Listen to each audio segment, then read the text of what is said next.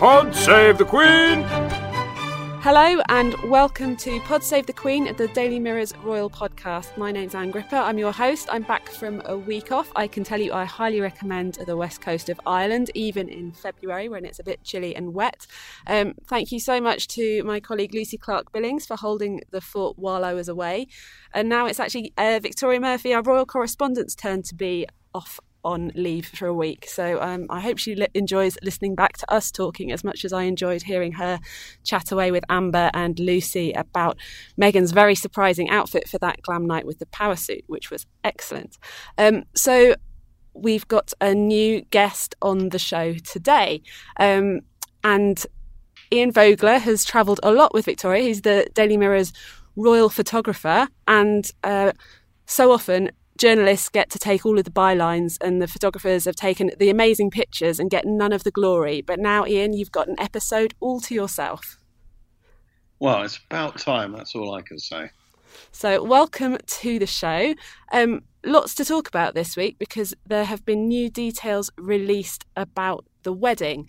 And excitingly, and probably the thing people were most interested to find out, given that the wedding is happening in Windsor, and we've talked before about there not being an obvious opportunity for the balcony moment or anything like that, would we see them after the wedding or to what degree? There will be a procession. So, Ian, have you been down much to Windsor already to recce the situation and what the big day is going to be like down there, or is that still to come? I'm going to go down and have a look in the coming weeks, but Windsor's very much different to Buckingham Palace, where the public access is going to be much more restricted because it's a lot smaller, which is why the carriage ride is going to come into play, enabling members of the public to get a glimpse of the couple after the wedding. Unlike Buckingham Palace, where people could stand out and see the kiss moment, it's going to be slightly different at Windsor. But I think people are going to really enjoy it. It's going to be a lovely day, an early start, and they're going to get to see them, as they go through the streets. If you're on the one side of the road, you'll see them coming along, and then I guess you can whiz over and see them again going in the other direction. And it's quite nice, that feeling after the ceremony as well. I think one of my favourite things from William Kate's wedding day actually was when they came out again in that little car and just tootled about, which was a bit of a surprise for everybody and a bit different. But the carriage procession is always a grand moment, and it's all that sort of pomp and ceremony, isn't it? Oh, absolutely. It's kind of like the draw card. People love to see the pomp and ceremony. It's one of those great British things.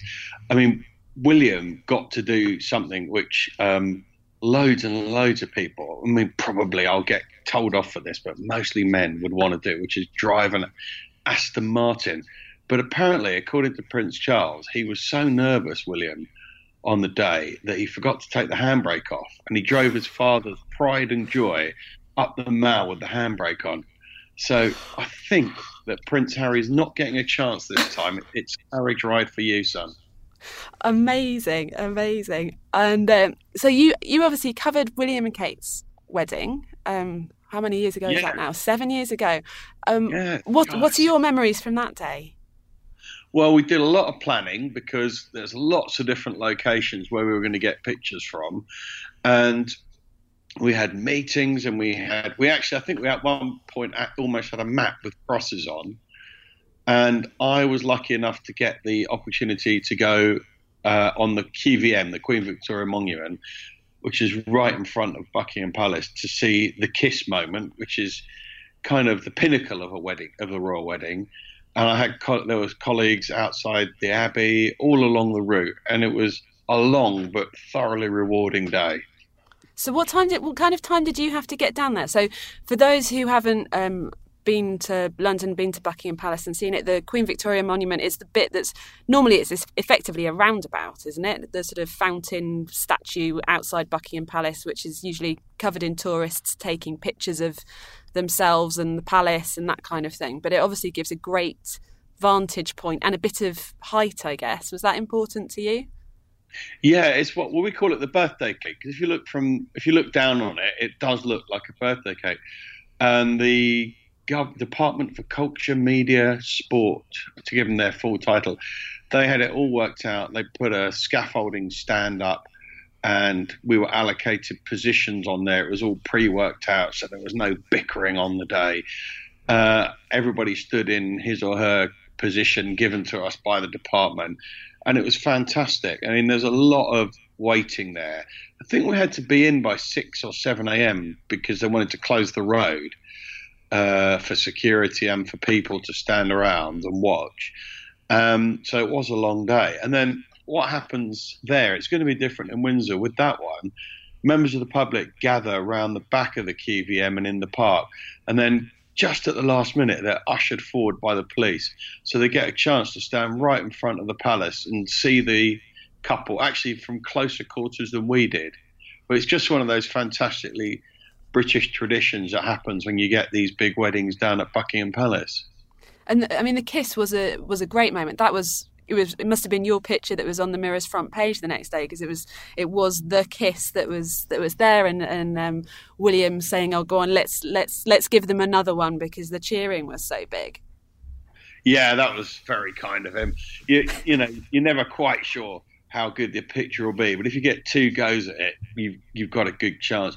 And with that particular event, you get what we call heat haze, because it was a warm day and you're quite a distance away. So technically the picture is always more difficult to get, and the quality might not be 100% how you want it. But when we get down to Windsor, everything's going to be much closer quarters. So I think for a photographer, it'll be easier. But I think for our American friends, this wedding in Windsor, it's not looking too good for them, is it?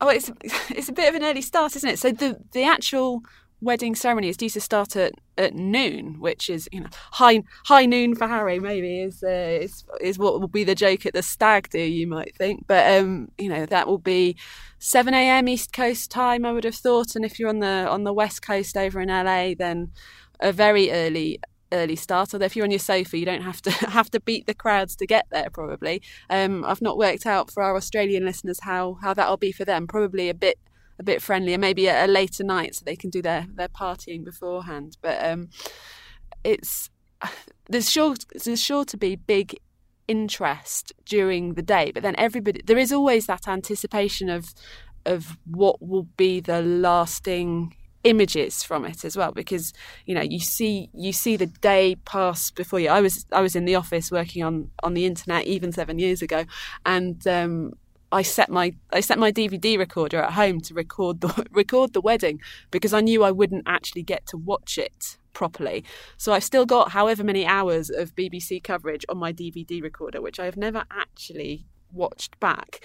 But the pictures, the still images, they're still so powerful. You know, I can picture several of them, whether they're ones, you know, taken by yourself and your colleagues ad hoc, or the ones that were, you know, the set piece ones afterwards, where Harry had got the curly jelly snakes to keep the children entertained. So, you know, even though video and being able to watch things live is so powerful, having those moments captured is, you know. You must feel really good when I've just said all that about what you're doing. When you're doing these things as a photographer, you're something like a wedding, the royal wedding, you're in one place basically, and you can't go from there because you think you might get a bit better picture elsewhere, because that just isn't going to happen. So you kind of hope that you're in the best place, but you just don't know. There could be a colleague up the road who just happens to get that moment as they come by, and something happens, like they drove down the Mall in that car. It's a bit of a lottery, but it's kind of quite exciting, because, you know, you hope, everybody working hopes that his or her picture is going to be the best picture. I think with Windsor, it'll be the best picture. Well, you know, the here we are as a married couple is going to be when they walk out of the chapel together after the ceremony. That should be a really striking image, because it should be maybe 1:00 in the afternoon on a bright day in May, Cup final Saturday, which is obviously leaving William with some dilemmas.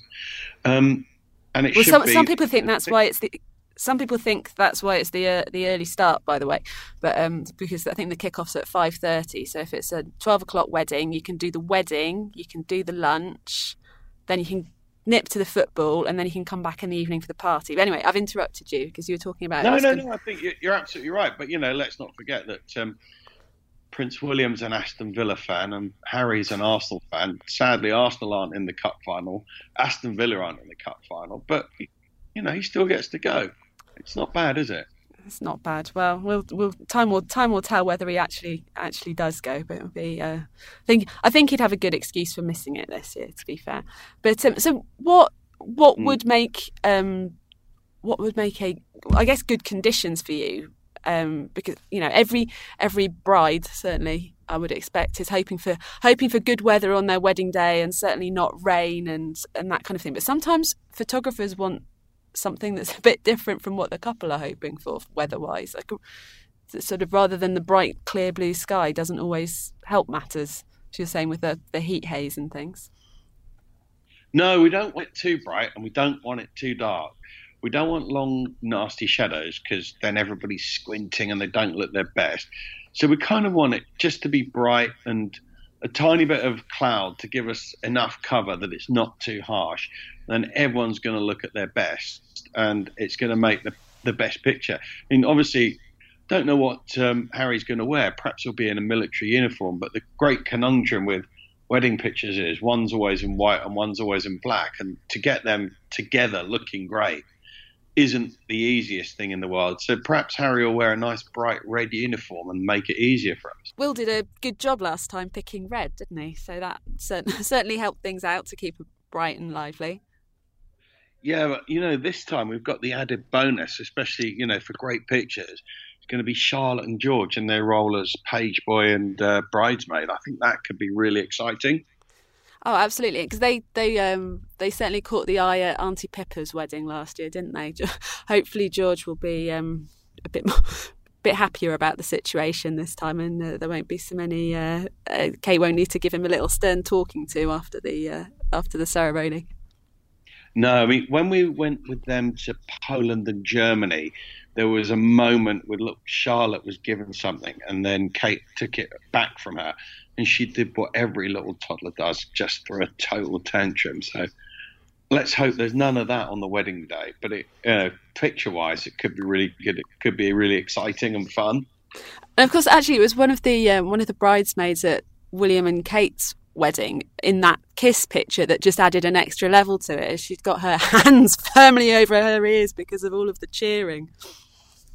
Yeah, I mean, I think there'd been the fly past as well and the cheering. I mean, the poor little thing dragged out onto that balcony in the bright sunlight with all those people screaming. Yeah, quite a daunting moment for any youngster.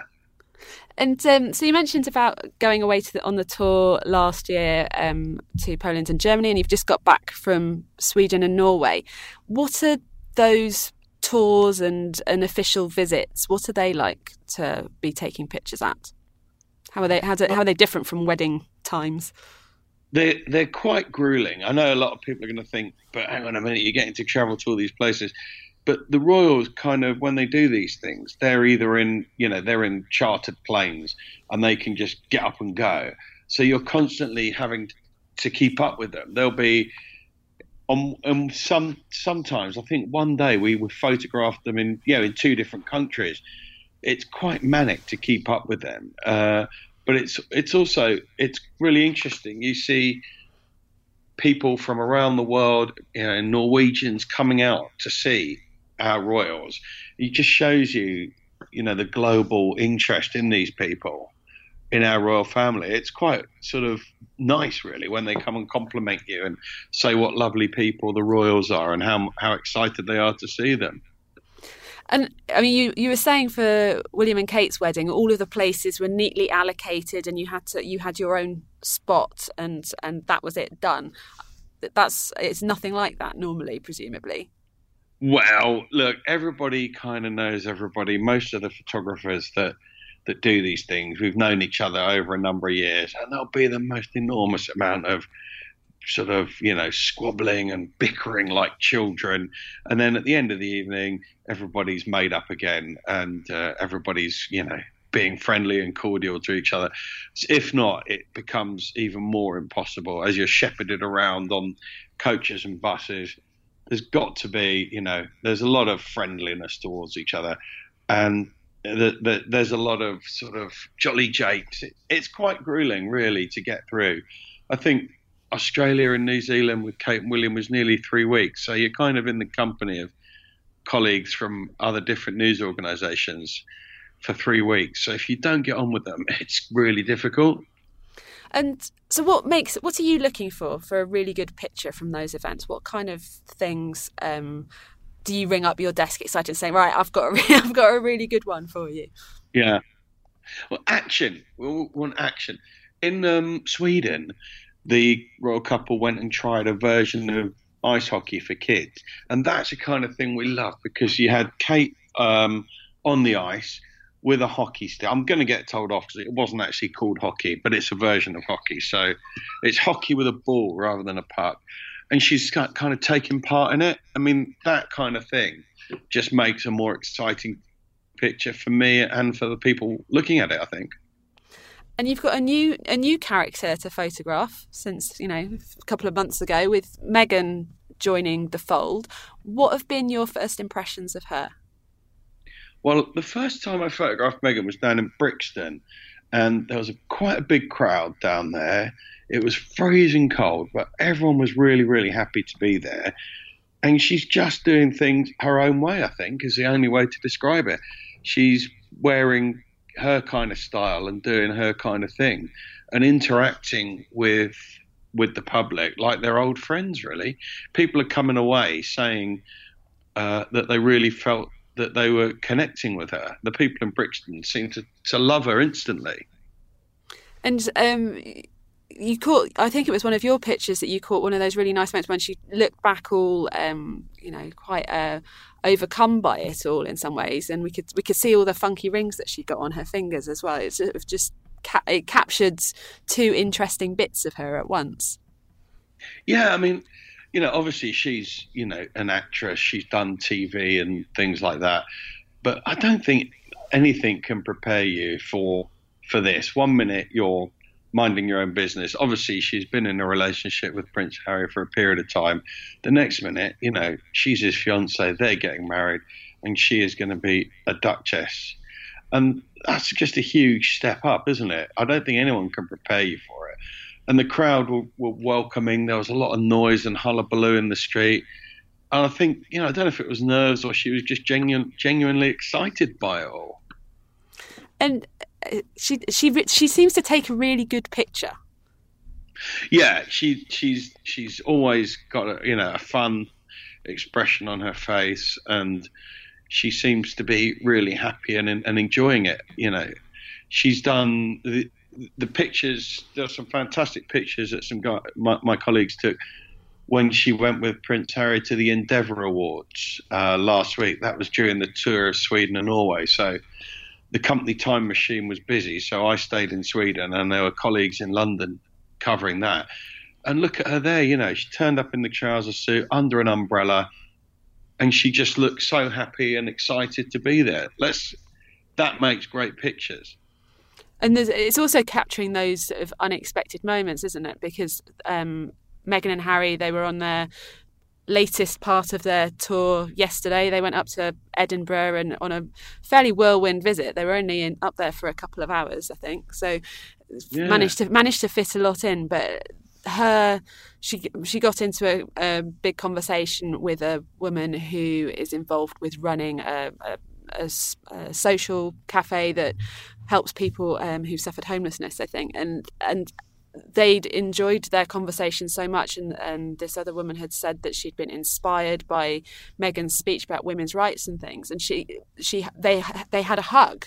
And we're not used to seeing royals very often having those really treating people like friends in a tactile way, because it's one thing having a conversation, but enveloping someone in a bear hug is quite different. But she seems to to be open to that. Whether that will change when she gets married and she's done a lot more of this, who knows? But somebody captured that moment, and it's got that emotion in the picture as well.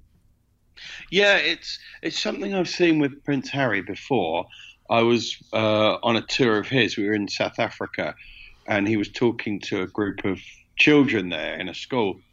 And there was him in the room, and I was there, a couple of his staff, and one of the kids just said to him, he was just sitting on the floor just chatting away about things. And a kid said, can I give you a hug? And he said, yeah, why not? And this kid dived over and gave him a hug. And then I think about 20 kids proceeded to hug him one by one. So maybe he said to her, it's fine if you want to do it, It's a normal fun thing to do. But like you say, 5,000 hugs down the line, who knows? I guess it's a normal human reaction. It's like, Harry, if you say to a child, no, I'm not giving you a hug, then you come across as some really horrible person, probably. One thing that Amber and Victoria and I have talked quite a lot about, and Danielle as well, with Meghan's fashion, is she tends to wear dark, plain-ish things, sort of blending into the background almost, rather than, or certainly not wanting her clothes to make too much of a statement, but somehow managing to make a massive statement with them nonetheless. If she's permanently wearing dark things, is that going to cause you issues after a while? Does she end up blending into things and it makes it difficult to bring her out to the foreground? Yeah, it's nicer if it was bright. I mean, and I'm not the world's greatest fashion expert, as you probably noticed, but bright colours would be nicer. But I think what she wore yesterday was obviously paying respects to Scotland, wasn't it? It was a tartan coat, and I don't think you get too many bright tartans. So we'll forgive her on that one. But yeah, picture-wise going forward, it would be nice to see some bright colours there. Yeah, so it was. I think she had some more Burberry yesterday. So Burberry clearly seems to be a key brand for her. And then she managed to do a nod to Scotland with her Strathbury crossbody bag as well. So there's a little fashion fix for us today, but that's not the main focus. One thing that some people have commented on is that Meghan and Kate are quite different in how their pictures are taken of them, in that Meghan tends to look down the lens and Kate tends to look sort of across it or away from it and avoid eye contact with the camera. Is that something that you've noticed? Yeah, I think that's something that's been picked up upon. Yeah, that's for sure. I mean, obviously, from a photographer's point of view, you want your subject looking straight at you.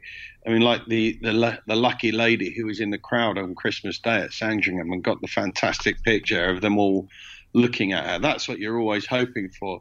But, when they go on these royal visits, they're so distracted by a million different people at any event that it's a wonder they can even walk in a straight line, because everyone's trying to tell them something or guide them somewhere. So, it's really difficult to do. So either Meghan's making a real effort to do it, and that's fantastic, or up to now, it's just been luck. We'll have to wait and see. One thing that I must ask you about, what was your take on that engagement photo shoot, the glam one that was taken down at Windsor, when Meghan wore the very extravagant sort of ball gown, I mean, the most glamorous thing that we've seen her in, the Ralph and Russo ruffled and sheer dress. We've talked about the fashion previously, but what did you make of the photographs and the sort of the styling of it all? It was a nice picture. To my mind, it was overdone, really. It was too much, I thought. I mean, the figures for the cost of the dress, and I'm not suggesting that they went out and bought it, but I'm not entirely sure what that's saying, about you if you're prepared to go to that extent, to wear a dress that cost tens of thousands of pounds. I'm not sure if that was the smartest thing that they've ever done, to be honest with you. What do you think? Well, yeah, I think the dress looked amazing, but it leaves a sort of a lingering, funny taste when you know what the price tag is. But then there's also, the very huggy sort of black and white nature of pictures. So like some people, I'm sure that there is a jewellery advert that has had pretty much that pose where I think she's holding onto Harry's face and her not little engagement ring, her stunning engagement ring is poking out above the lapel of his coat. And they were very glamorous Hollywood or advertising-y type pictures, maybe, that had a feel to them rather than just a formal royal portrait, I guess. Yeah, I think we've come on from the sort of Snowden and Litchfield era. I mean, it's a different style. He's a different kind of photographer. I think you're right. It does look like an advert for a high-end sort of fashion magazine, doesn't it? You can see that being the kind of style, but they chose the photographer, and it's a picture for them for their lasting memory, I guess. So it's very hard to sort of be critical, but as we reported in the Mirror just the other day, that Meghan's been going to visit people from Grenfell Tower at the local mosque. So we're going from one extreme to another. We're going from dresses costing tens of thousands to sitting talking to a group of women who have lost everything. It's a kind of interesting mix, isn't it? Yeah. So just to give some background for our listeners abroad, Grenfell Tower was a huge disaster last summer. There was a fire broke out high up in a multi-storey block of flats. I think it possibly broke out on the 11th floor. I think there were probably 22, 23 floors, but it was a devastating fire that spread very quickly and cost the lives of almost 80 people, I think. And it's the people that live on that estate. It's in Kensington. It's not very far from Kensington Palace. I think it's possibly in the Royals' local constituency, or certainly probably the local borough. And there is a lot of difference in income levels in that borough. You have very rich people, and you have people who are struggling.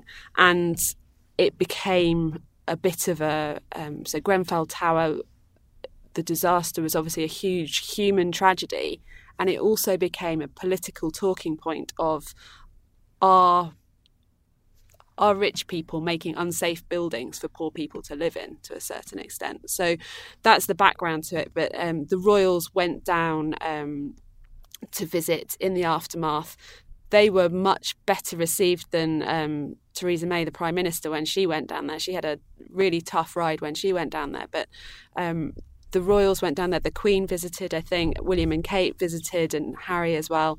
And we talked before about sort of emotion in those visits, and there was a lot of sort of human conversation and compassion that came across in what we saw of those visits. So that's the background to it. And I think there's been some degree of, or certainly when they went down there, and I think it was William was having to make his goodbyes and saying, I'm sorry, we've got to go, but we will come back. So clearly that link is now even being continued with Meghan, Ian. Yeah, I mean, it turns out that she's been to visit the women's group that meet there about, I think it's 3 times now, with absolutely no publicity, all in secret, just her and one of the staff from probably the Kensington Palace press team. And she's been, hanging out, as I say, with the women there at the mosque in a completely voluntary capacity, just to get a feel for their plight. It's social housing. They're people from all corners of the world have been living in Grenfell Tower, and it's really interesting to see her getting into doing something like that this kind of early on before the marriage. And it's inevitably brought comparisons with Princess Diana, who famously used to go and do good works and do charity visits in her own time, essentially, or without telling people about it. And it was just part of what she did. Yeah, absolutely. I mean, I think people, kind of don't realise sometimes that a lot of the time when the royals are visiting various hospitals and charities and so forth, they're meeting people who are either at the absolute bottom of life. Something has happened to them, either they're ill or someone in their family's died, or they're sometimes giving awards to people at the top of their career. So the difference in things that they have to deal with is quite immense. They go from completely one end to the other. And Diana certainly was renowned for doing these things and going to visit people who are, in the last throes of life and trying to bring some happiness to them. And it seems to me like, Meghan's kind of training to do these things. If it sounds bizarre, but, training to do it is almost what it is. It's incredible the joy that people take from these sorts of visits.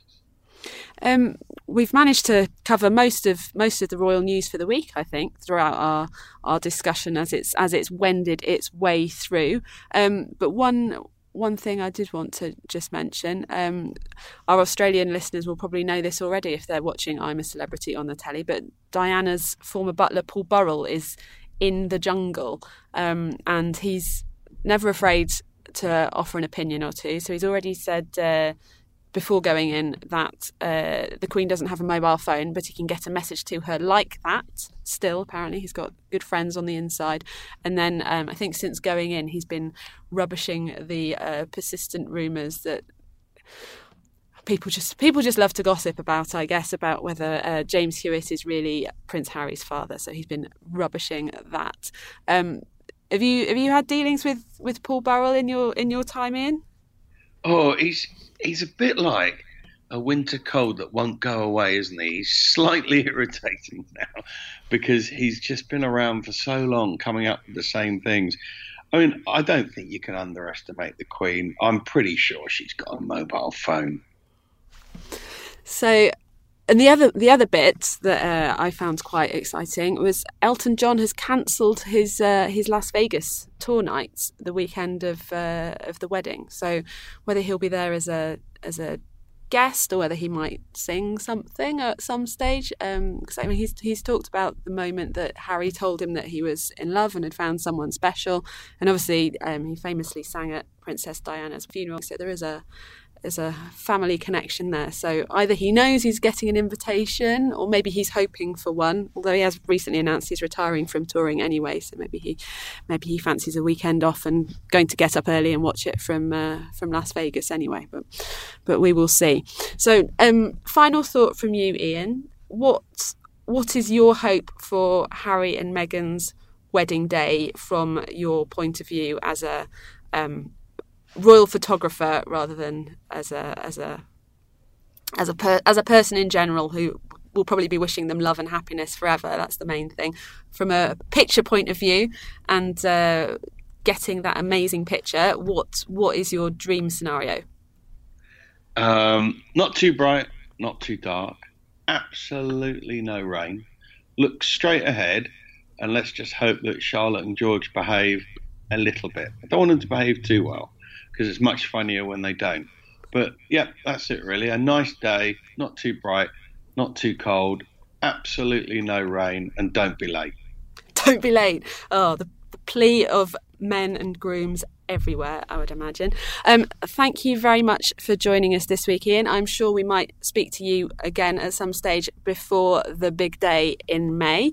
Thanks everybody who has listened to us this week. If it's your first time listening, we hope you've enjoyed the show. If you're a regular listener, we're very glad that you're still with us. Everybody, please do subscribe, leave a rating on iTunes and leave us a review if you can. We've loved having you. Victoria will be back next week, hopefully. So it might be time to go through that bumper crop of questions you've been sending in to podsavethequeen@trinitymirror.com. So do feel free to add to the list, and we will try to get through as many as possible in the next episode. So until then, Pod save the Queen!